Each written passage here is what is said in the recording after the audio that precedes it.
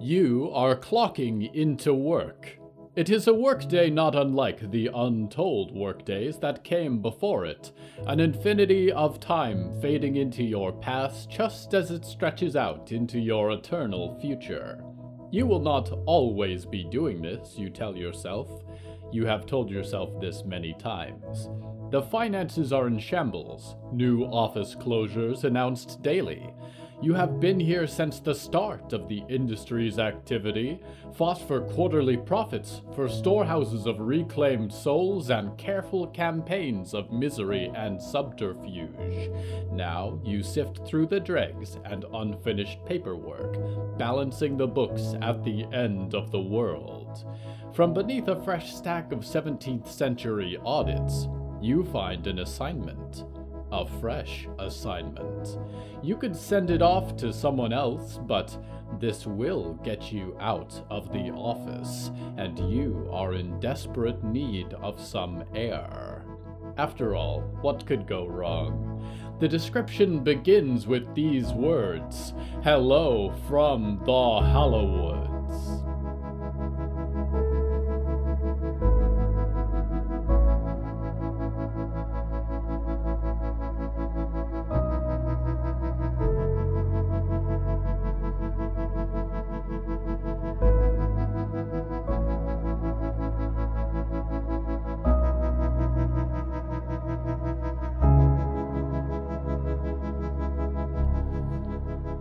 Right now, I'm sitting in the lobby of the worst hotel in the Hallowoods, and for that matter, the only hotel in the Hallowoods. The travelers that pass through these great doors are violent, unfriendly, and uncivil, and yet in this moment, all differences have been put aside as the unseeing lord of the hotel steps up onto the front desk. The theme of tonight's episode is devils.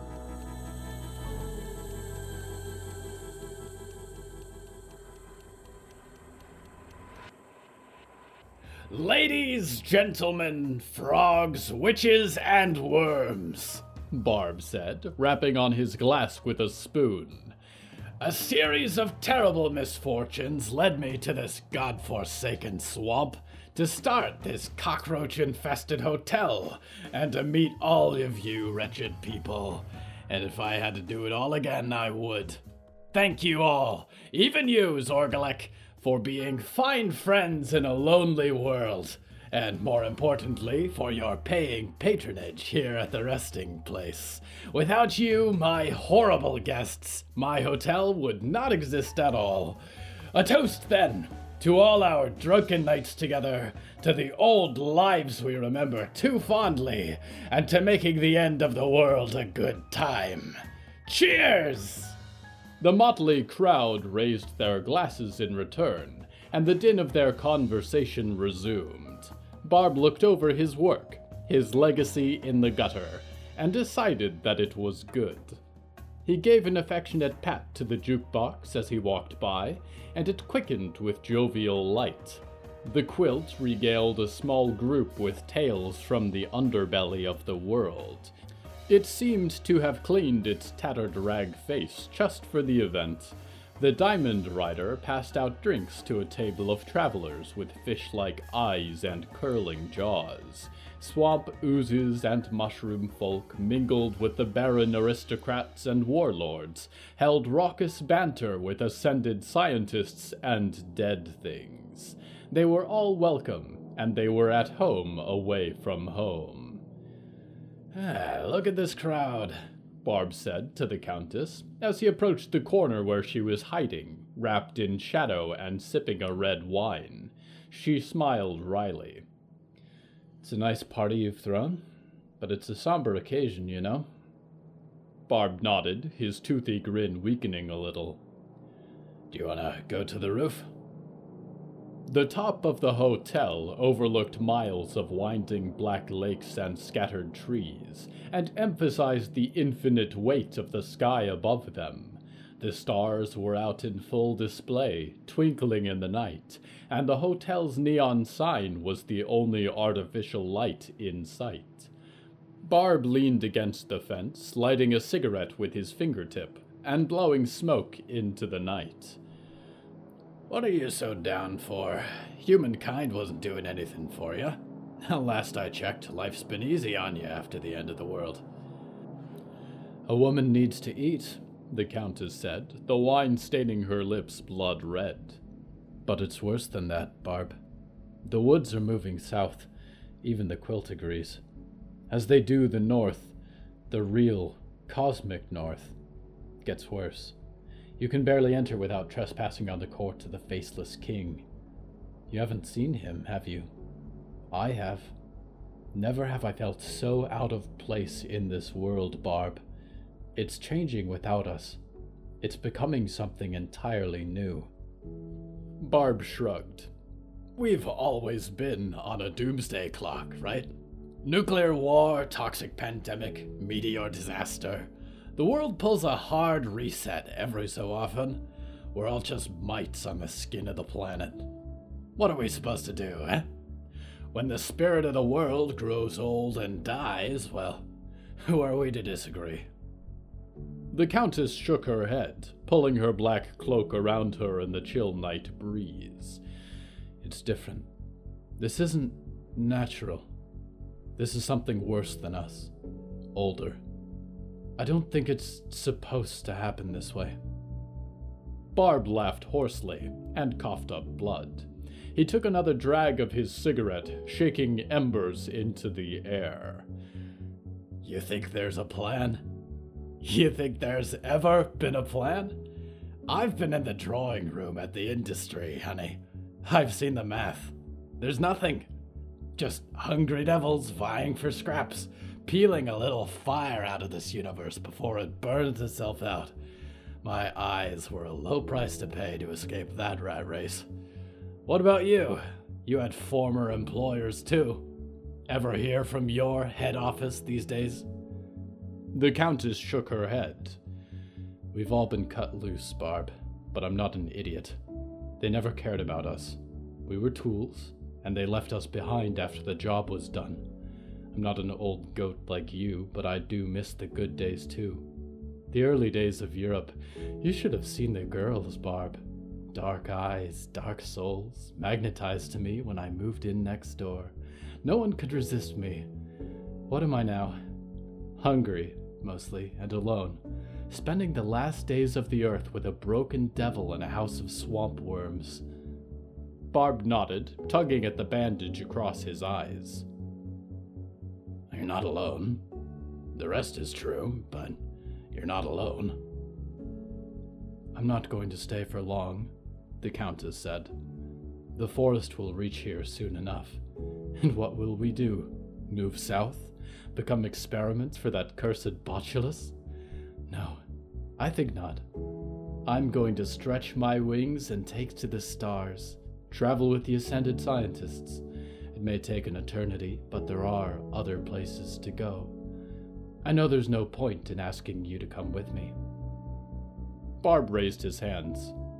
You got me.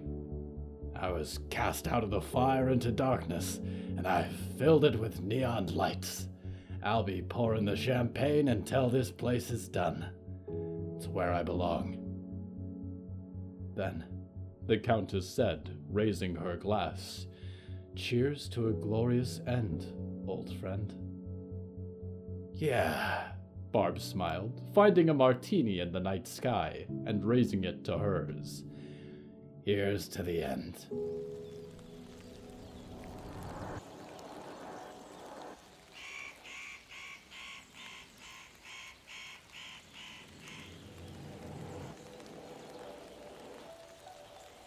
Humankind wants to believe that there are great truths hidden behind the veil of the universe. This is correct, but the truths are far less pleasant than you'd like to think.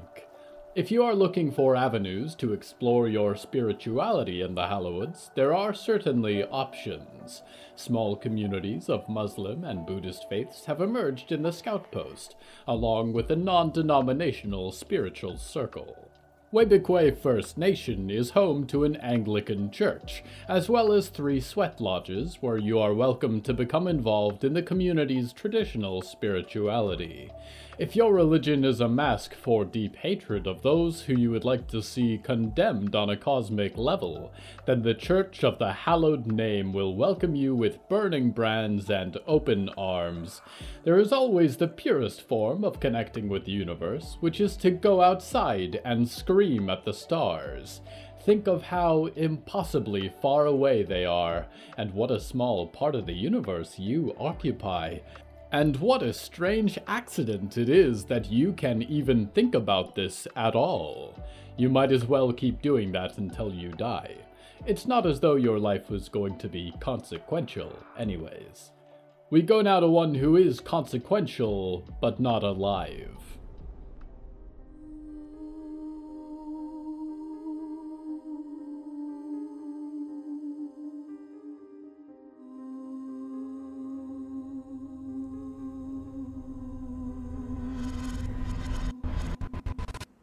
Diggory looked at the fire, and the circle of chairs around it, and the smiling people that sat in the chairs, and wondered if they would ever be this happy in their life again. They held a bowl of steaming soup in their stitched hands, although they did not know if it was possible for them to eat it. It was, nevertheless, a comforting presence. Also comforting was the boy in the chair next to them, although the ghost was shy in the firelight, and the chair might at first glance have appeared to be empty. "I can't believe you're Evie," Riot said, around a mouthful of venison. "Or part Evie? Or she's part of you? You wrote so many of my mom's songs." "I don't remember everything," Diggory said, watching the wisps of steam curl up from the soup. She was excited that your mother was going to have you. She wanted so badly to meet you. But something happened. She died, I think, and some part of her became me. Where is your mother? Where is Valerie?" Botco got her. Riot stabbed a piece of meat with her fork. "Do you know what that is?" "Botco," Diggory hissed, staring up at the stars. "Many of our scouts had run-ins with Botco when they migrated. Never good," Violet mentioned diplomatically. "But if you don't mind my asking, why are they so fixed on you and your mother?" "There's one in particular, that lady on all the posters. Ethel," Riot said. "Ethel," Diggory pondered. "Yeah, she's had a grudge against my mom ever since my mom's first album. It was all very against the Dreaming Boxes. She hated that. I think it's my fault that my mom is gone. I blew our cover. I had no idea they were still watching all these years later. And Violet, I totally understand if you want me to leave." "Nonsense," Walt said, looking up from his sketchbook. He had been staring at Diggory most of the night, taking notes. "With respect to you both, Violet, and I'd say the same to Byrne if she were here, Botco has no quarrel with us. If they send someone to pick up Riot, we'll talk it out. The real problem right now is the instrumentalist. Riot here's gonna help me take him out. We were wondering, actually, if you'd be willing to join us, Diggory." Diggory looked over to Percy for guidance, and noticed that the boy had fully materialized, gleaming like moonlight in the darkness. He bristled with shining energy, eyes burning like black fires. "Yes," Percy said. "He's my father. He made me like this, like all the other people he's killed and trapped in those instruments. I know how it works. He'll never stop until he's destroyed, until he's dead and gone for good." Walt, Riot, and Violet looked at Percy with wide stares. Diggory had never seen Percy make himself so visible to anyone before. "Sorry," Percy said, and faded again into a flicker of light. No, it's all right, Violet said, raising her wrinkled hand. I'd imagine that could be helpful for you, Walt. Very much, Walt said, jotting down a note. It seems to me that he plays these instruments, and the instruments control, ghosts. Spirits. Not sure which term you'd prefer, Percy. Ghost is fine, I guess, a voice said from Percy's chair. Right. I imagine there's a way to cut him off from those. Get him while his guard is down. Maybe figure out why he does the awful things he does. If it's just some serial killer with a bad trick, or if it's something worse. Hard to get worse than losing our scouts, Violet interjected. I just mean, Walt said, there's something ritual about the way he kills. Ceremonial. Never know these days just what powers are rumbling in the woods. So it's settled, Violet said. You four will work on sorting out the instrumentalist. Byrne and I will deal with Botco if they come, and keep our scout posts safe. Now, this is supposed to be a nice night. Can we talk about all this later? There was a round of agreements. Personally, I am glad for each and every one of you. If you told me a couple months ago that I would be spending spring solstice with the daughter of a rock star, a revenant, and a ghost, I would have laughed at you. But here we are. It's been a strange year, but you are all lovely people, and we will do our very best to keep all of us safe, happy, and find anyone that we've lost. And when Byrne gets back tonight, Violet looked to Riot. I hope that she has your girl Clara in tow. Diggory suspected the others could not see, but Percy had moved to rest on Diggory's chest serenely. Neither of them breathed. I am proud of you, Diggory whispered, as new conversations began. Suddenly there was a flash of light across the scout post grounds, and Diggory turned to look as the main gates were opened. They squinted in the headlights of a large, loud vehicle, and as their eyes adjusted, Riot leapt from her chair and began sprinting towards it. Clara! She shrieked. Clara! I'm here!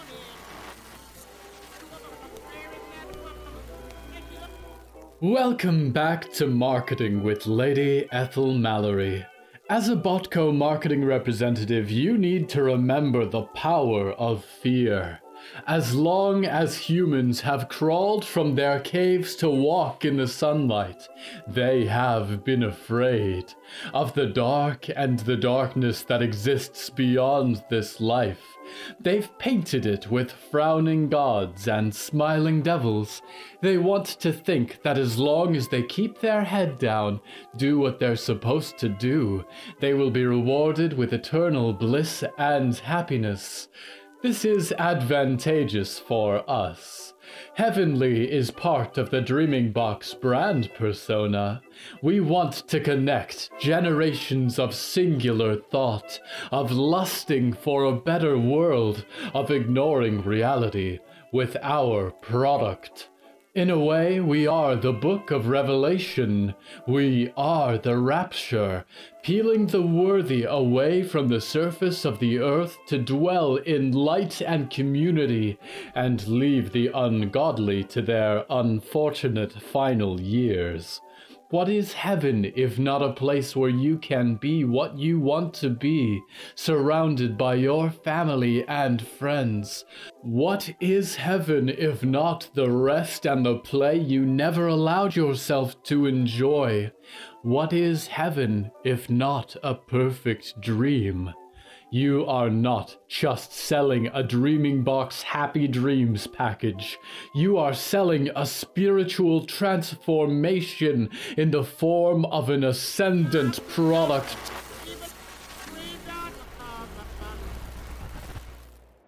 Dreamers, I have stood in black holes and confronted what lurks beyond. I have eyes in every corner of this universe, and I know every dark thing that lurks in it.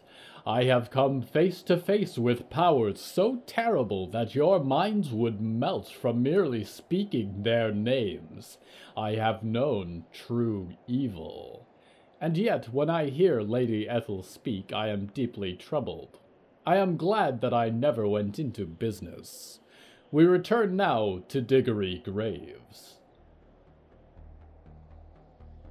Diggory joined the small crowd that was gathering in the scout post courtyard as the RV rolled to a stop. Diggory recognized the Stone Maiden logo on the side, a stone angel twisting apart a silver cube, surrounded by lightning. It was the same band logo that was tattooed on their own arm. RV Lucian was spray-painted in red letters. Riot went sprinting up to the door before the van finished rolling to a stop, trying to see through the camper's dark glass. The headlights switched off and the door swung open, and Byrne descended from the cabin. No one else followed. For a moment, Riot looked utterly lost, and Diggory recognized the feeling. When they had walked away from the burning piano and believed that they would be alone forever, they had felt the same. Diggory held the piano key in their pocket a little closer, just to feel that Percy was near. How quickly they had forgotten what it was like to be alone. Byrne pulled Riot into her arms and whispered something that Diggory could not hear. They could guess based on Riot's response. "Don't lie to me," Riot screamed, shoving the old woman back. "She's been gone for weeks. If she was going to find me, she would have by now. I'm not some dumb little kid, Byrne. She's dead, isn't she? You know she's dead." Riot turned and ran through the crowd, breaking out of the circle of light. Byrne began to stomp after her, but Violet came up to hold her back. "It's all right," Violet whispered. "Give her space." Diggory was not sure what to do, standing in the crowd. The weathered scouts and survivors still kept a wide berth, as though returning from the dead was contagious. They watched as Riot disappeared through the northern door, leading out to Lurch Lake. Diggory thought for a few moments, and then began to quietly walk after her, out of the warm firelight and lanterns of the solstice celebration, and into the darkened forest beyond. "Are you all right?" Diggory asked Percy as they walked. "Yeah," Percy said in their head. "You seem troubled." Percy did not respond. Diggory walked down the narrow path that twisted through the woods and came out on the other side to find a black pool of water reflecting the night sky. Stars glittered on the surface, but glowing green lights burned beneath, countless pairs of eyes flickering beneath dim water. They found Riot sitting on an overturned log shaped like a dragon's head. She sat with her face in her hands, and Diggory sat down next to her quietly. They did not speak for a long while. "Why are you here?" she grunted at last. "I am sorry," Diggory said. "Do you want me to search for her? I can walk very far." "You can help by stopping the instrumentalist," Riot spat into the lake. "He got her. I know he did. He's a serial killer, right? He went back for her like he came back for me. And I wasn't there to protect her." Diggory opened their mouth, but was unsure what to say. Riot's attention shifted to the lake as twin points of green fire glowed brighter, until a crown of lily flowers broke the surface of the pond. A withered hand rose from the water, and then a skull with green embers for eyes, and then a full corpse was crawling out onto the mud. "North, have to tell Walt," the dead thing said, eyes on fire, staring into Diggory's soul. The heart is north. It's all north.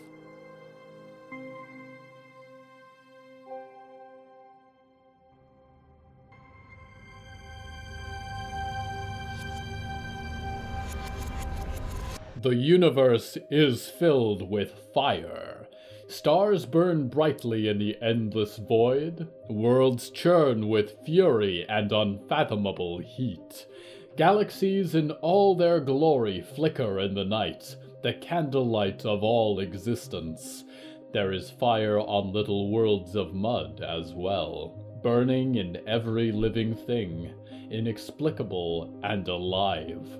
How easy it is to play with that fire, to corrupt and turn its white brilliance to unholy green flame, or to harness it for its devastating potential. Like all resources, however, fire eventually burns out, fading into the ether and reborn in other forms. How ironic that when the fires die, the industry dies with it, and its salespeople and agents and operatives are left to seek new occupations, devils with empty souls and empty pockets. We go now to one who does not fear the devil yet.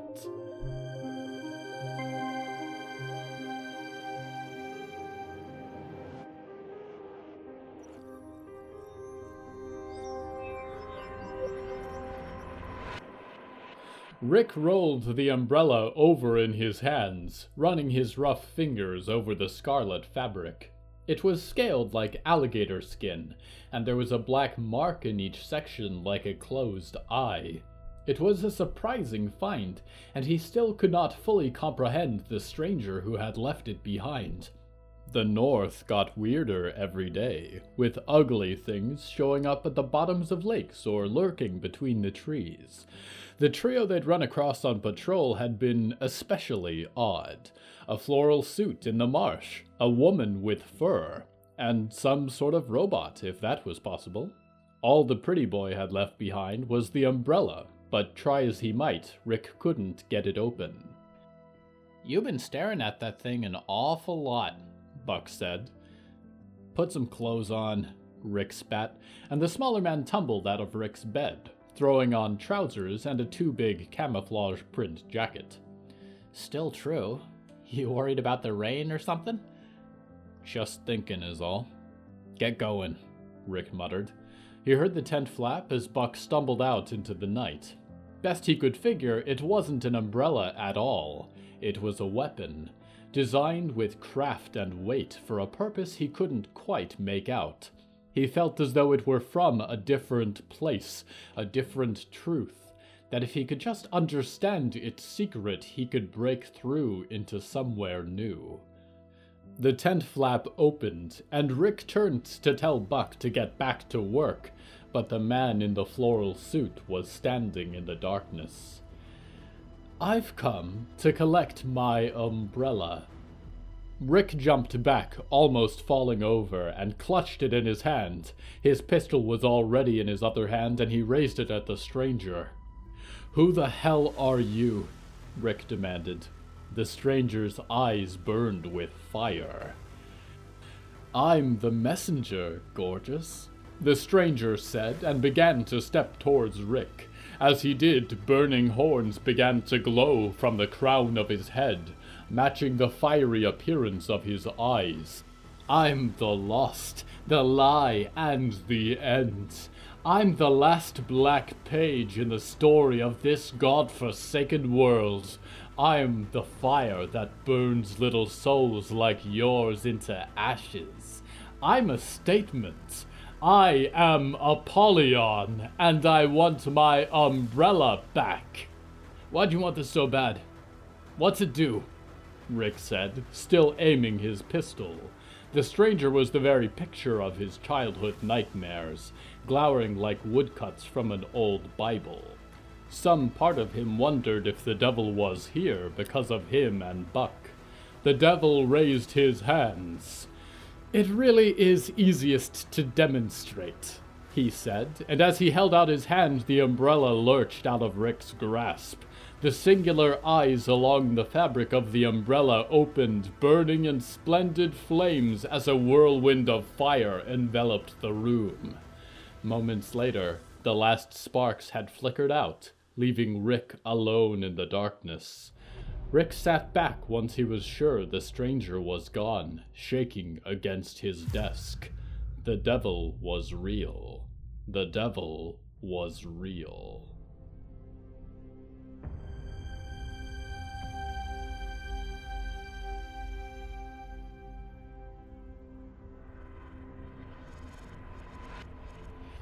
Devils. The issue has always really been one of consequences. Humans are, like most things besides myself, flawed. They bond more easily over hatred than love, and over fear rather than joy. Why do you require an eternity of punishment to live your life with basic decency? Why must there be fires below you and a sunny sky above in order to motivate you to do something good? Live not as though you will be rewarded for what you do. The rewards are in front of you in this moment today. If you put off your love and your joy and your satisfaction until the end, it will already be too late, and you will have lived your brief life without those things. That is the worst consequence I can think of. For your motivation now and future, I am your loyal host, Nickignick, waiting cataclysmically for your return to the Hallowoods.